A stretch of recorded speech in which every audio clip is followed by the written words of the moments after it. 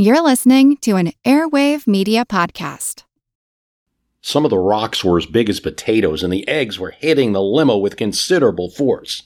But Nixon was ready to take that to the bank.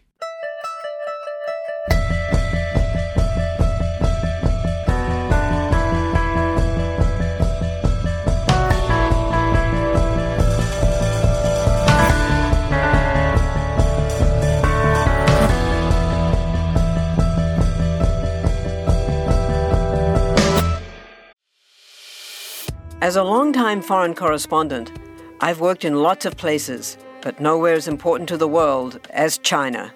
I'm Jane Perlez, former Beijing bureau chief for the New York Times. Join me on my new podcast, Face Off, U.S. versus China, where I'll take you behind the scenes in the tumultuous U.S.-China relationship. Find Face Off wherever you get your podcasts. Yolks mixed with political placards used as missiles.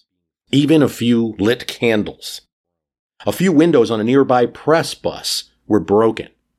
But the presidential motorcade was unharmed. Not that they didn't hear the commotion outside. The president was safe, but his secretary, Rose Woods, was shaken. "This is just like Caracas," she said, referring to the incident in Venezuela when Nixon was vice president and angry protesters had gone after his car with a fury. Well, now, this time it was in America and young American protesters, hundreds of them, in October 1970 in San Jose, California, just 4 days from the midterm election that year. A big opportunity. 23 states in 3 weeks. The President of the United States utilizing Air Force One. Here supporting George Murphy from a tough Democratic challenger for Senate. Big crowd. Good people. Governor Reagan in tow, but in between 2 stops getting to the car, lots of protesters. "These protesters will not be the future of America," Nixon said. "They won't keep me locked up in the White House." That's the kind of message he gave in San Jose. And then, as he got in his car, the mob, the rabble, loud, obnoxious, peace signs, and other signs too. Nixon saw it and jumped onto the top of the presidential limo, like it was a rally for him. Up went his 2 hands in victory signs, and then just enough time for him to get back down inside the limo before the flying breakfast and pebbles.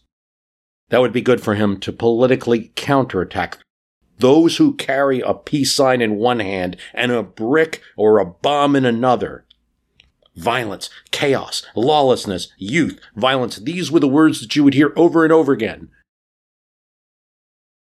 It's likely that 99.9% of that crowd wouldn't even consider making a bomb or anything more than a protest sign.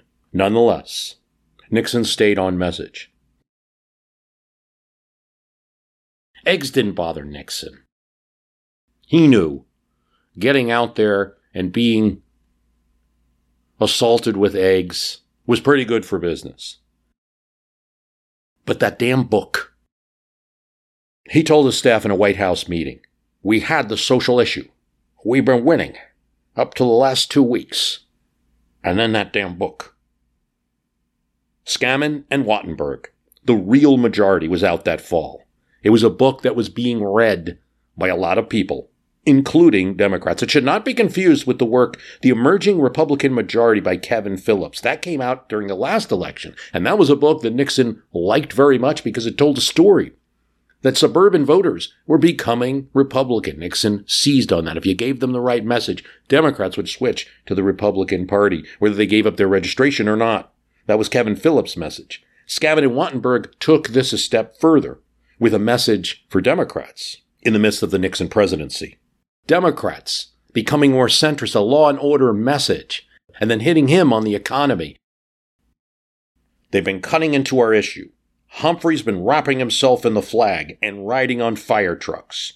Even McGovern's going center, Nixon told his staff. This was the problem. Some hippies protesting him. Not a problem on the TV sets of America, not for the people he was trying to reach in this particular midterm. And the stakes couldn't be higher. Nixon is in office, a Republican president with a Democratic Congress, since it's 6 years from 1964. And 1964 is an election blowout for the Republicans. LBJ all the way. Democrats win in a landslide. It's unusually good because you had the Kennedy assassination the year before. You also have a candidate in Goldwater that a lot of Americans reject. That's 64. It's 6 years now. The senators elected on LBJ's coattails aren't running with him this time. He's retired. So here was the plan: to get a GOP Senate, which, if it were to happen, would have been the first in 18 years. He recruits some promising candidates, including George H.W. Bush, a real Nixon man, he'll say, who will take on Senator Yarborough in Texas. Southern strategy is key here in this midterm of 1970. Nixon can live with conservative Democrats who are Southerners who are going to vote for him anyway. But he wants to win an ideological battle. He wants to take out liberal moderates, be they Democrats or Republicans, but particularly Democrats. Take Al Gore in Tennessee, a Southerner, but a liberal, Al Gore Sr., the former vice president's father. And William Fulbright in Arkansas, a Vietnam War opponent.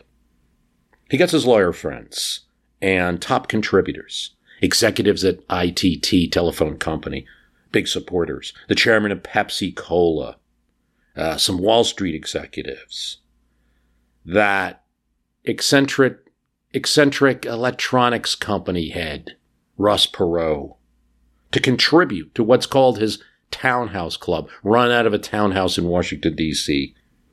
Democrats have a weapon, though. Scammon and Wattenberg is not just urging Democrats to wrap themselves in a flag and go on defense, but also to go on offense. They do better on economics, on the price of goods, which is going up. 7% inflation in 1970, along with high unemployment. It was a risk, though. Democrats could be seen as naysayers. The Wall Street Journal article said they were never happier than when the unemployment rate rose. Happiness is shrinking overtime pay and rising prices to the Democrats. The GNP was flat in 1970, and Nixon knew it. He did some things to turn around. He tried to get the Fed chair Burns to lower interest rates. He's independent, and he wouldn't do it. He made a plan for voluntary price controls. Voluntary. They would simply post inflation alerts, making a public show of when some prices went up. Congress calls his bluff by giving him the power to institute real price controls. If you want to limit inflation, Mr. Nixon, we're giving you the power to do it. Knowing full well that he, A, said he would never do that, and B, as it would turn out, it's not a very good idea to simply institute price controls. He'd actually used this power later in his presidency and partially as a result of the midterm that we're about to talk about. He sends a memo to his agriculture secretary to reduce meat prices immediately, next Monday or else. The agricultural secretary is quite puzzled by it. There was absolutely nothing he could do to reduce meat prices by next Monday, and he didn't know what the or else was. Clearly, from his statement to his own aides, he was more interested in this election in the social issue, in pushing Democrats on supporting these hippie protesters that have been protesting him all along, trying to keep him locked in the White House with the threat of violence. The thugs, he kept saying, the student thugs. He told Ehrlichman that in terms of the economy, I really want the boom beginning in July 72.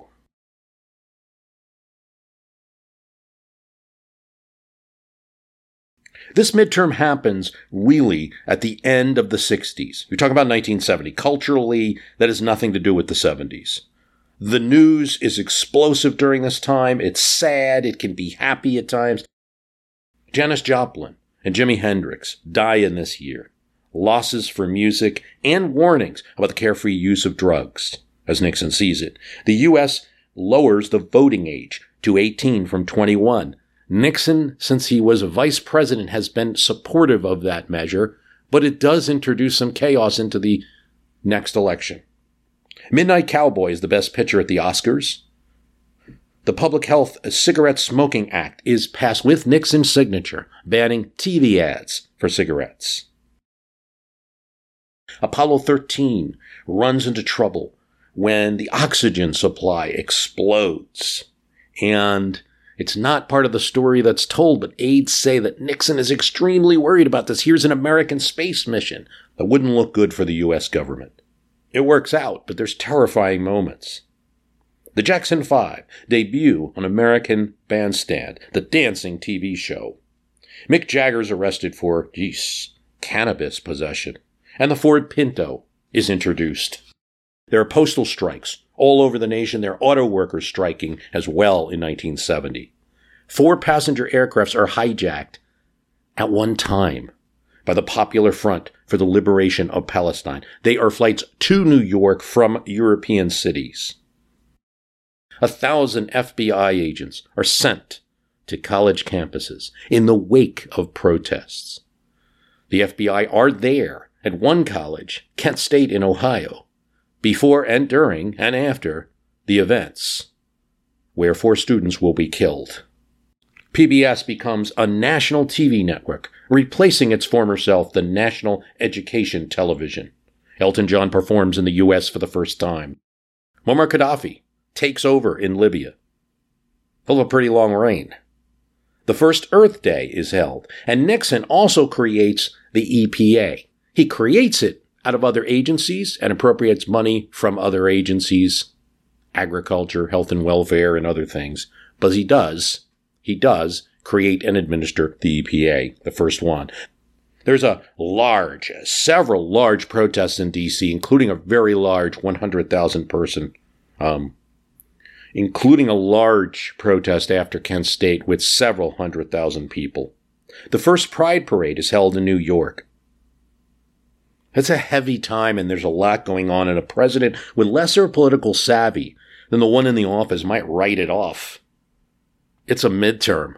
President's party usually loses seats in the midterm. This trend is not something that was just discovered, by my podcast or discovered by Nate Silver sometime. They knew about this trend already. You usually lose seats. But he thinks he can gain them.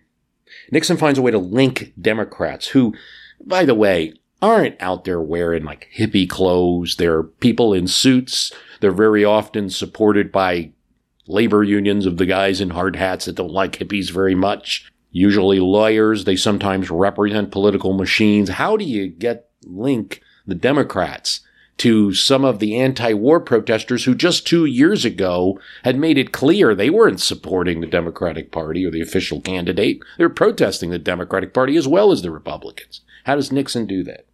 He finds an issue. Appeasement. Maybe the Democrats aren't hippies and protesters throwing eggs themselves, but what they're doing is appeasing, breeding a new generation of bullies. Nixon sends out Agnew, his vice president, and Agnew is something of a star now in the deep conservative movement of 1970. And as a chess piece to work that right of the Republican Party, Nixon is happy to have him. But each time he uses him, there's a problem. Agnew gets a little bit more credit, especially on that side of politics, for things that Nixon may want to have said.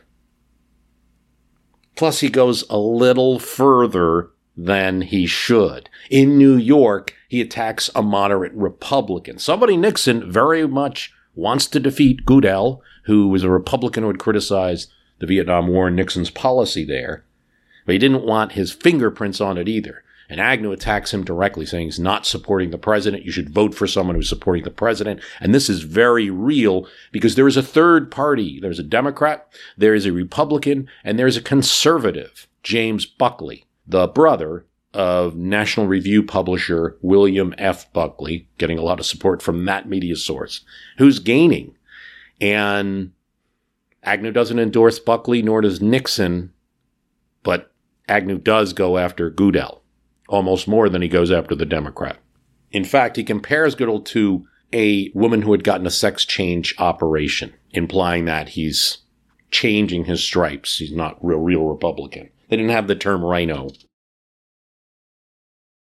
Even in 1970, this is a little too far, and Nelson Rockefeller, the Republican governor of New York, supporter of Goodell, is like, he calls the White House. He doesn't want Agnew in his state.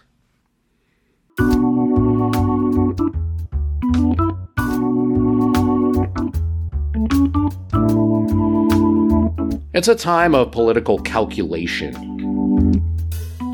and political science entering the public realm. James McGregor writes in the New York Times, let's get rid of the midterms.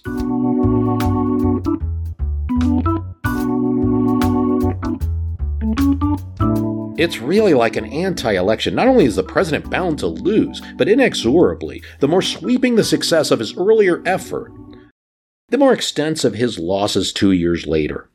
McGregor writes this in 70, but he's seen 1966. He might be fighting the last war a little here. That was a blowout for the president after the president had a really good result in 64. It was the opposite in 62. Kennedy had a decent midterm, decent one, didn't lose too many House seats, but he also didn't gain too many in 1960 for his party. You see?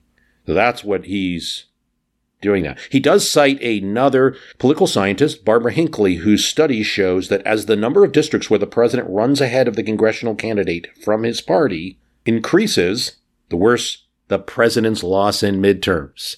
Midterms punish successful presidents is McGregor's point. It's McGregor's point. If you're really bad as a president, don't bring in, as a presidential candidate when you get in, don't bring in too many people. You don't lose too many people because you're not on the ballot to help them in that midterm election. That's the point. That little note that midterm voters were reading in the pages of The Gray Lady is going to fester a bit, even for me thinking about it now. I mean, nothing fails, he says, like success.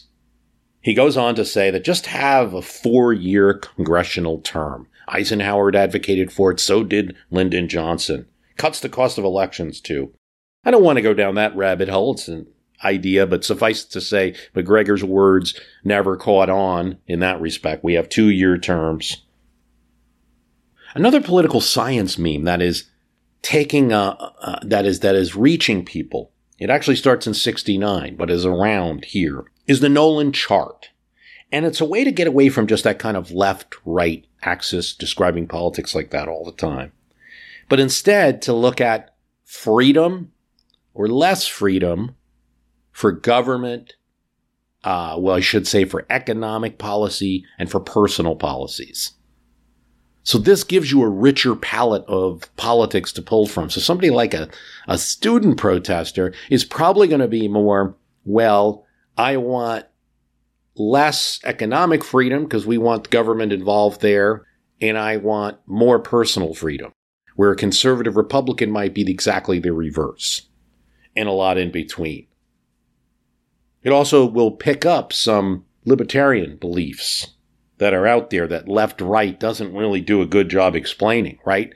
A hippie might want to be able to use drugs recreationally, sleep in the park, do all kinds of things that would be considered libertarian and also left. On Nolan, Nixon is hitting like establishment right, like low personal freedom, morality is important, high economic freedom. And he doesn't care about party. Some of his greatest vote sources in Congress are Southern Democrats. The White House is not to talk about desegregation for this reason. Leave that to the courts, is what he's telling his staff. And no, the White House policy is clear. It is against busing. Now, Nixon is opposing candidates who are against the war. We mentioned Goodell. We mentioned Al Gore Sr. We mentioned Fulbright in Arkansas, who's going to end up taking a young intern named Bill Clinton.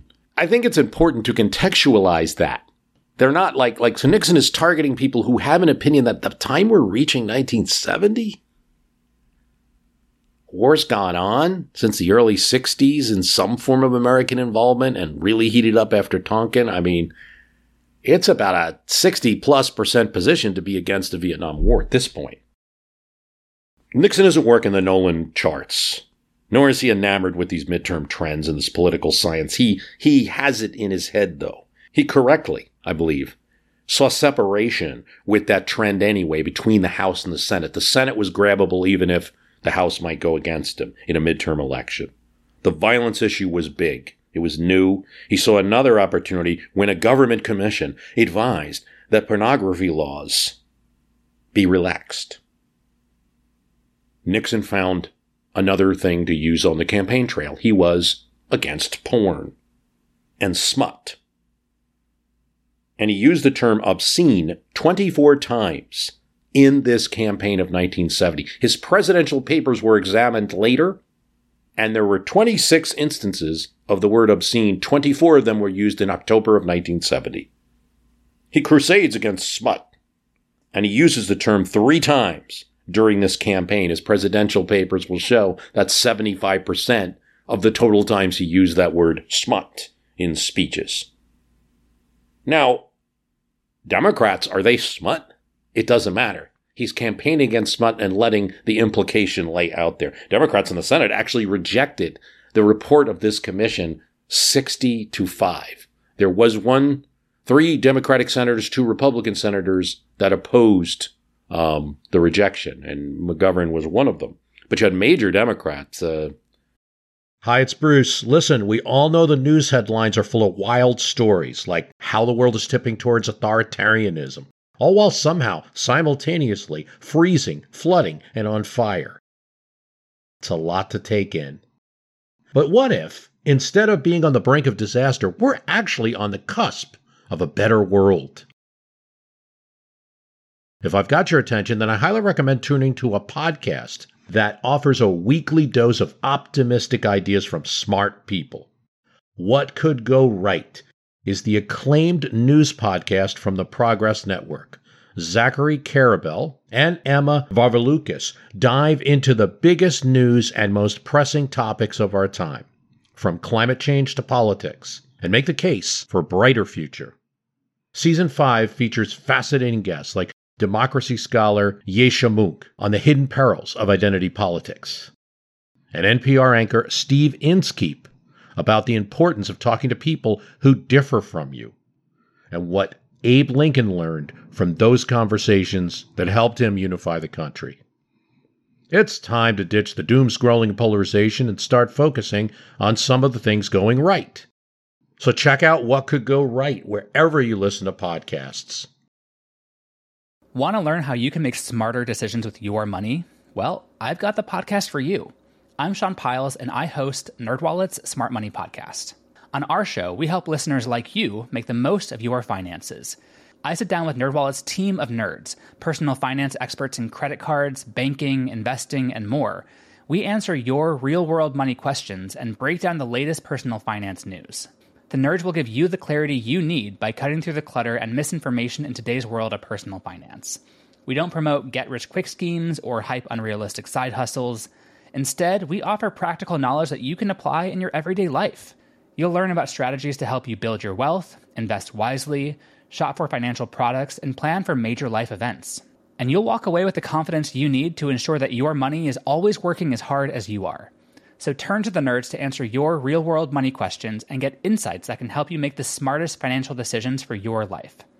Listen to NerdWallet's Smart Money Podcast wherever you get your podcasts. Like Robert Byrd of West Virginia saying, this is terrible, this report. It doesn't matter. Campaigning against an abstraction, yet voters may perceive enough connection with a more culturally liberal opponent. That's a political payoff. Don't need to name the opponents. Nixon would never bring up the issue much after these midterms.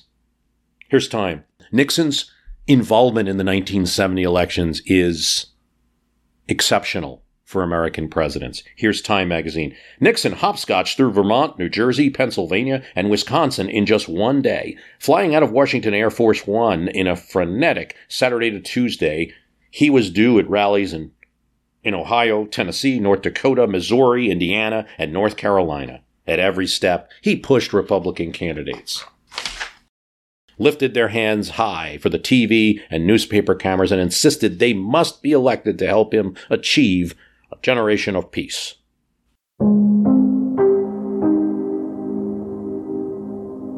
When discussing Nixon, there can be a few effects and perceptions that I have to take head on, okay? So I want to mention this. First, there's just some anti-Nixon feeling out there, so the minute I mention the name, it's not like the average president. Right? So that's fine. I would only caution those who are so anti-Nixon they don't want to listen anymore that if we're talking about political trends or term, which the whole goal here is to look at midterms, you're going to want to say, he's a president in 1970. There's no chance he's being removed at this point. The burglary in the Watergate hasn't even happened yet, although other things have. That townhouse fundraising that's going to start in this campaign is something that's going to be trouble for him later. During the Watergate investigation and Special Prosecutor Cox. But right now, there's zero chance of anything like that. He's an important president to study. Secondly, there can be a pile-on effect. There's so much that he did, and it's probably worthwhile to say that not all presidents were taped. And Nixon, we have tape on a lot of stuff of what he said and did. Lyndon Johnson's calls were taped when he asked it for them to be recorded. And these were calls to people with a message. Nixon's just taped talking in the White House. So I think can be this effect that we get more on him. In terms of fundraising, it should be said the late 60s were not a banner time for campaign finance reform. And it's not always clear how, say, Democrats in the Congress got their money when they were running for re-election. Sam Rayburn, in the past, before this time, was definitely known to have a drawer, say, and congressmen would come to him, need some money, pull it out, here you go. I mean, the FEC was just not functioning at the same level. And actually, it's going to take 4 more years for there to be serious campaign finance reform. Nonetheless, with all that kind of preface and half defense of Nixon, we have to say he was running a money game where contributors would donate to, say, this townhouse operation. It's going to be uncovered by Woodward and Bernstein later during Watergate. We don't know how much was raised in the 1970 election. We do know that at least by the time of 74, contributors were encouraged to get Mexican bank accounts, which at that time, Mexico did not allow the U.S. to subpoena bank accounts. Good evening. The voters have turned in a split decision for the 1970 election. The Democrats held control of the Congress, but the Republicans reduced the House losses the party in the White House normally experiences in off years and actually made gains in the Senate. We call this episode the lonely midterm of 1970 because it would turn out to be Nixon's only midterm, though no one would know this at the time, that the president was going to resign 4 years later. But I also think he's singularly involved. He is the Republican Party at this time. And he decides to use the asset that he has in this midterm election in a way that other presidents haven't. And it could be instructive in many ways. So the midterm goes on in the last weeks, particularly important races in New York, in California, in Illinois, where a relative of Adlai Stevenson is running, in Arkansas and Tennessee, in Nebraska, in North Dakota. There's important races all across the country. Texas, where George Bush, it has turned out, will not face what they thought would be an easy challenger in Ralph Yarborough, who was a liberal senator from Texas up until this very year, because he's defeated in the Democratic primary by Lloyd Bentsen, a more conservative Democrat. And Bush can't beat Bentsen. There's one more episode to relate. Nixon has saved up money for one big blow at the end, a TV commercial. And he decides that instead of airing one in a studio, he's going to use his Phoenix speech where he fought back against the violent student thugs. Well, the Democrats get wind of this, and they go to the networks like, you're going to allow the president to go on the air for 15 minutes in a campaign commercial and not give us a chance to respond to it? The network said, well, you can purchase that airtime the way the Republican Party has. We can sell it to you. O'Brien then asks the RNC chairman, Rogers Morton, if out of fairness, the RNC would push the networks to allow the Democrats to have a response. They're making a lot of hay of this moment. No, Morton says. As the RNC, our planning has been to save and use this time. It's proper that we use it. Morton points out, as a group, you've got Democrat incumbents who are entrenched, and we're trying to beat them, and that's not an easy thing to do. We need every weapon we can. This was part of our plan. We didn't put money into things earlier because we planned on this TV ad. Nobody budges. Lawrence O'Brien gathers up a very hasty fundraiser, which is assembled. And it's kind of helped by the fact that they see this unfairness in the RNC. And they get Edmund Muskie, to film something. And all they can really do is a quick commercial in his living room in Maine.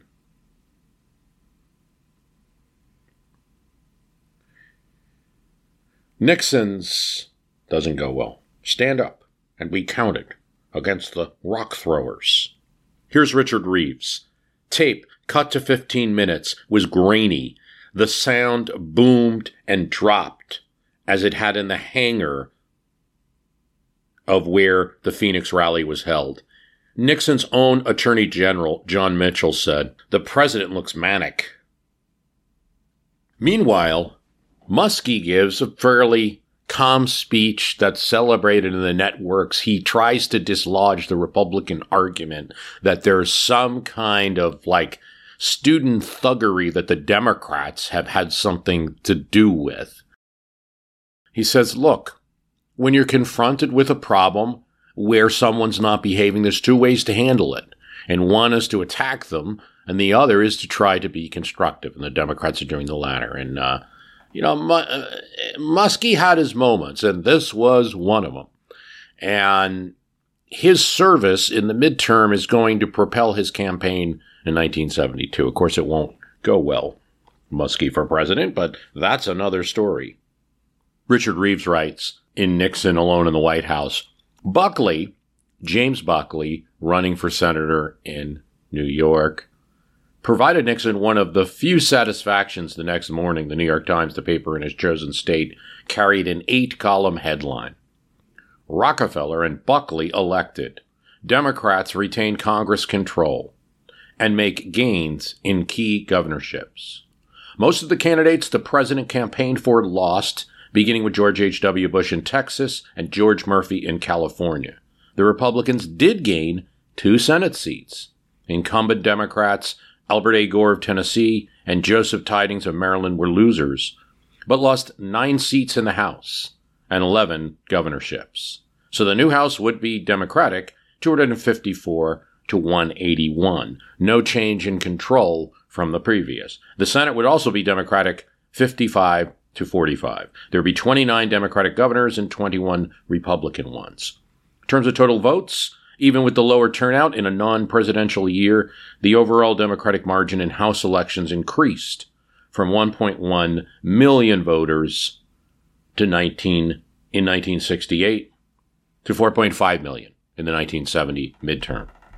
Even without the Hartke squeaker, the Democrats kept control of the Senate while losing some seats. Of the 35 seats at stake, 10 Republican and 25 Democratic, the Republicans won 11, the Democrats 21, and a conservative and an independent won each. The best-known casualties included Democrats Albert Gore of Tennessee and Joseph Tidings of Maryland, and Republicans George Murphy of California, Charles Goodell of New York, and Ralph Smith of Illinois. The president tried to declare victory after the midterm elections. The public line from the White House is, hey, most presidents had done even worse in past midterms, which was true. And that he had won an ideological majority. In other words, Democrat or Republican, there were more people who saw his politics the way he saw them on law and order and other issues of the day. The results of the president's obsessive campaigning, at least Richard Reeves says, was pretty much a standoff. And to his advisors, who meet in Key Biscayne, Florida later, he tells John Ehrlichman and others, a missed opportunity. In terms of the TV event, it was an inexcusable technical error that he blamed on Bill Sapphire, his speechwriter. The broadcast allowed our enemies to press, to color our campaign as a failure. The important part is not to brush it off as something that wasn't all bad and forget about it, but to learn from it. I want a full-time television man, even if it cost us $100,000 or $150,000 to have him. He writes a memo with certain points that need to be improved, and someone leaks it. So it's President and the Vice President and most members of the cabinet came out and tried to tell Californians how to vote. And I'll tell you something. Californians like to make up their own mind. Still, despite Nixon's own feelings about how the 1970 midterm went, and because he had such high expectations for it, really, the average loss back then anyway was 38 seats, similar to today, and Nixon lost 9 seats for his party. And the fact that he gained Senate seats, if you count Buckley's Conservative Party seat and a Republican seat, that's a decent result for a presidential first-term midterm.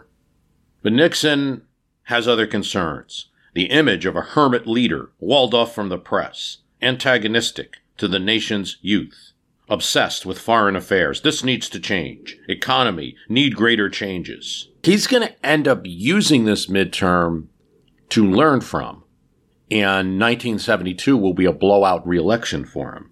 So I think that I wanted to dive deeper into this particular midterm of 1970 because I believe it's one of those anomalies. It's right there with the 1990 and the 1978 where it's kind of like this so what midterm. Even if Nixon felt it was a loss personally, it goes against that historical pattern where every midterm is a bloodbath for the president. And when you add up all these exceptions now, 1962, 1978, 1990, 1970. We all know how important it is to keep your eye on the money and not just your own. To follow trends, track financial situations, follow gains and losses, check out the Yahoo Finance podcast. Every day, we'll give you a quick overview of the latest market and financial news that you need to know. You'll be able to hear about the biggest headlines in the business world in 3 minutes or less, right after markets close. It's perfect to listen to while you make another cup of coffee or work out a new budget. Check it out now. Listen to Yahoo Finance wherever you get your podcasts. That's Yahoo Finance wherever you get your podcasts. Then you get the few exceptions where presidents won seats. Very rare. 1934, 1998, 2002. You're starting to build a different arithmetic for midterms, and we'll see what happens. I'm recording this before the 2022 midterm, but certainly if there's a kind of a neutral or positive for the incumbent result in 2022, that's really going to change what we have to say, the narrative that we have to talk about around midterm elections. So I want to dive deeper into this one. It also shows what should a president do. Nixon made the decision to get on the campaign trail. That's been a disaster for presidents in the past when they've done it. Clinton did it. Wilson did it in the form of newspaper letters and the like. Reagan did it in both 82 and 86. And that throws that off a bit because Nixon kind of putting his body into the election, maybe it went too far, and certainly the TV mistake was a problem, but it also probably helped him win those Senate seats. And, those were necessary to shake up things. But in the end, you have in this lonely Nixon midterm an example of a president that tried to reverse the trend and wasn't able to.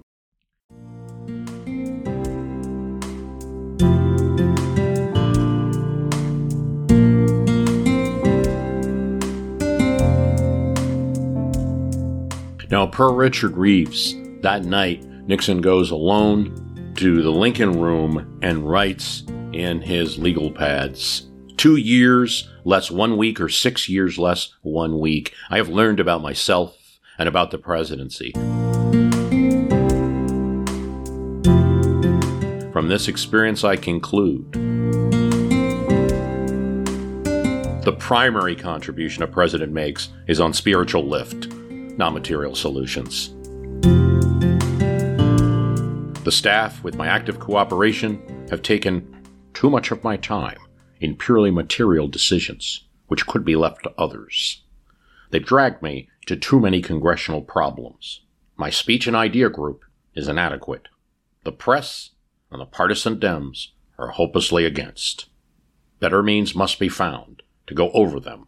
Personally, I must recognize responsibility to use power up on the hilt in areas where no one else can be effective, stop recreation, except purely for exercise and on a regularly scheduled basis, need for more social events, need for optimistic, upbeat psychology, need for more stimulating people to talk to, need for dignity, kindness, drive, youth, priority, spiritual quality.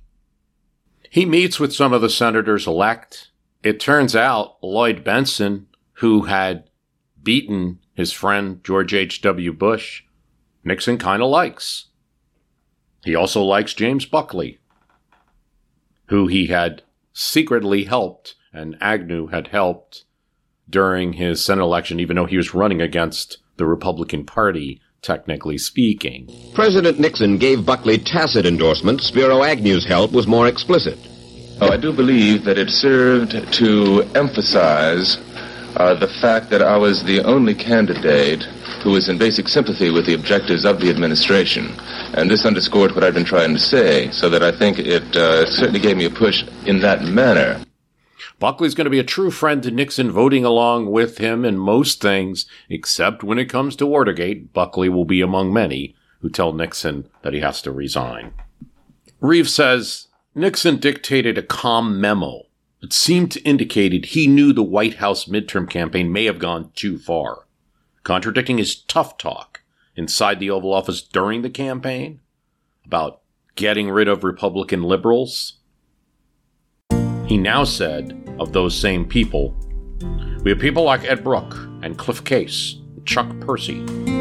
We're coming to this year, and regardless of what they may do to us, our primary goal is to avoid any actions or words which might be harmful to them. They have their constituencies, Nixon says, but try to be with us when they can. And when they're against us, they try not to make a virtue out of beating us. Don't read people out of the party at this point. We're going to need every one of them with us in 1972. I want to thank you for listening. The website is www.myhistorycanbeatupyourpolitics.com. Hope you enjoyed this look at a single midterm as we are in the midst of a midterm election year. Thank you for listening. If you can, review the sites on Apple Podcast, and most importantly, vote helpful or non-helpful, those reviews that you agree with or disagree with. That helps the program immensely. Thanks for listening.